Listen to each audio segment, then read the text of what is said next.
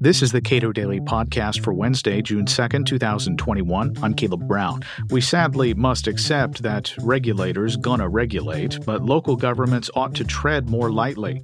Greg Brooks of the Better Cities Project argues that lawmakers aren't typically interested in adapting to new and popular ways of using existing resources. They're more interested in satisfying constituencies, and that often means trying to quash new tech-enabled business before it can bear fruit. A few years ago, I went to Austin, Texas for an event. I land at the airport. I walk outside and pull up my phone, and you know what I'm going to say.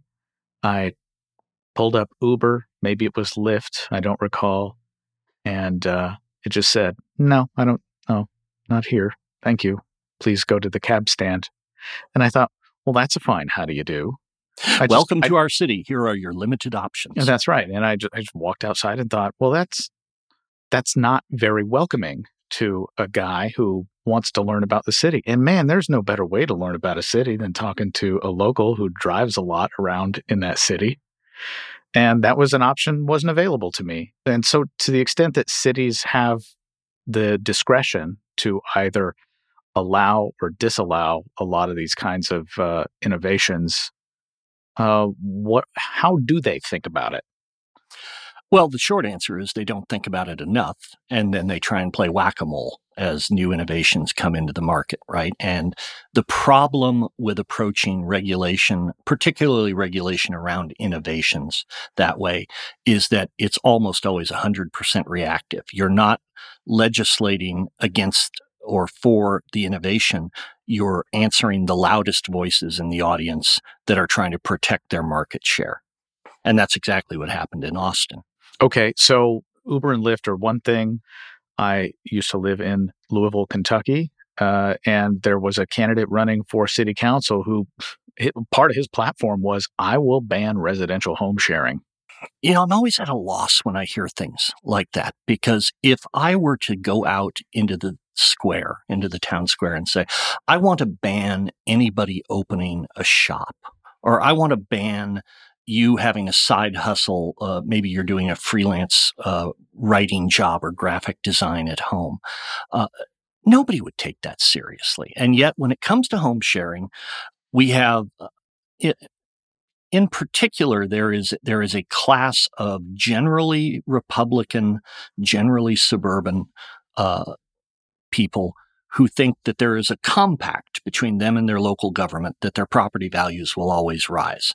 And so policy responses like that, this rubber stamp restrictive no never, are again, it's a reactive response to the loudest voices in the choir rather than a thoughtful response to long-term innovation.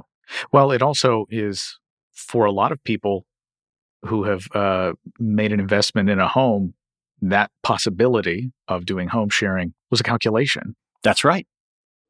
And, those calculations can go, they certainly can go south, but sometimes they go very well. Los Angeles has had something on the order of 10 times the number of permits for accessory dwelling units in the past year that they've had in prior years because they've loosened the regulation around that. And lo and behold, to everybody's shock and surprise, people pursue their rational self-interest and increase the value of their property and the flexibility of their property with these things. You know, it's a good example of how even in an extraordinarily liberal city, in an extraordinarily liberal state, eventually people see the light and the value of doing that. One of the complaints I hear about gig economy workers is that they are, of course, all essentially 1099 employees, or if they're affiliated with something like Uber or Lyft, or it's one unit rental that people rent out of their homes, and cities would like to direct that or control it or not hear from the loudest voices in the room. There are no voices in the room because everybody's happy.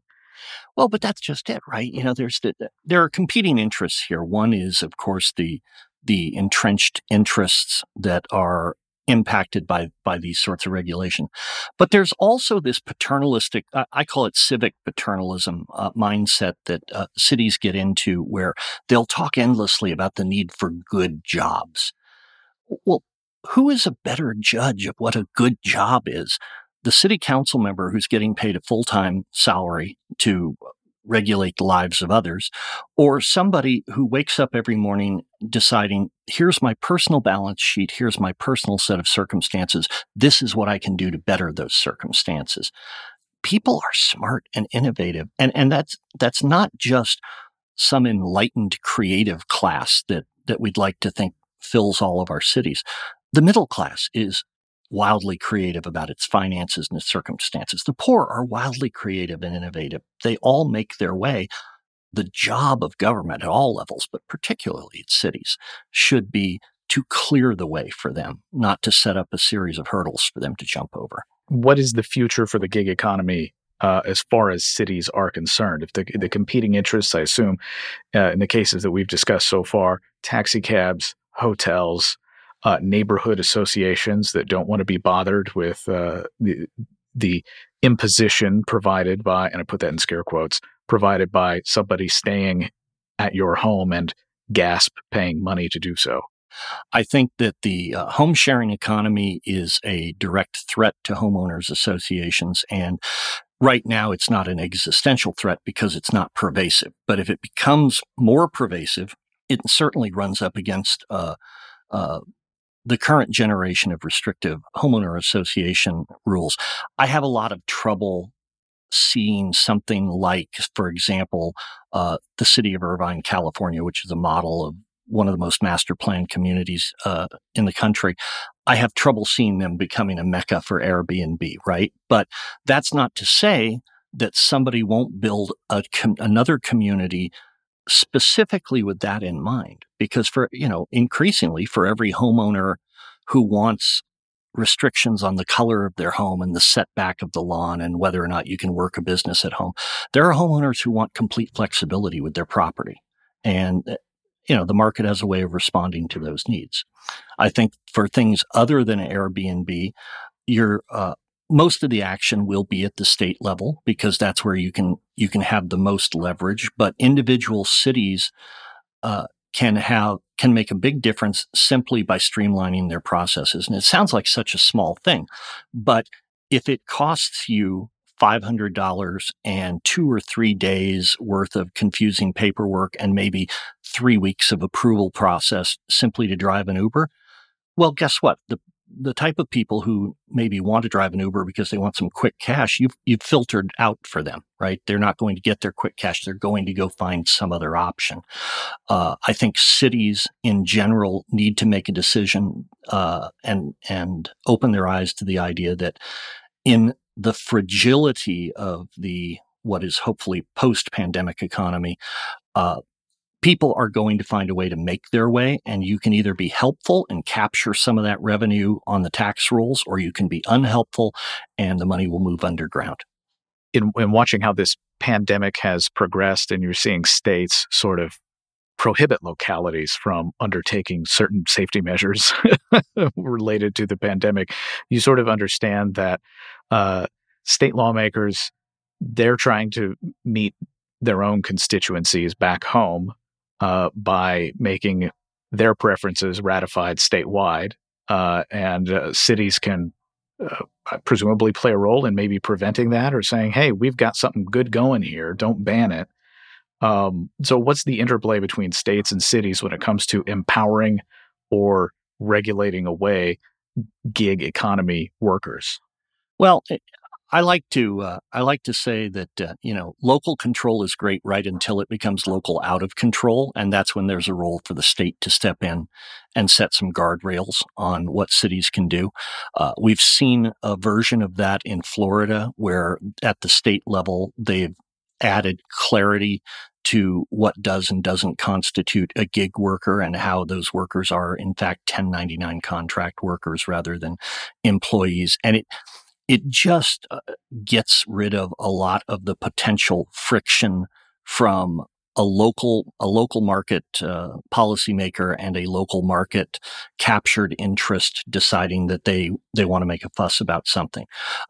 In Nevada, which is arguably one of the nation's southern Nevada is arguably one of the nation's most robust taxi markets. It took the state stepping in to bring Uber and Lyft and other ride-sharing services. We're actually hoping in Nevada that the same thing will happen with home sharing. Probably not to many people's surprise, in Clark County, which is a home to the Strip, home sharing and short-term rentals have been illegal for more than 30 years. Greg Brooks is president of the Better Cities Project. Subscribe to the Cato Daily Podcast anywhere you please, and follow us on Twitter @CatoPodcast.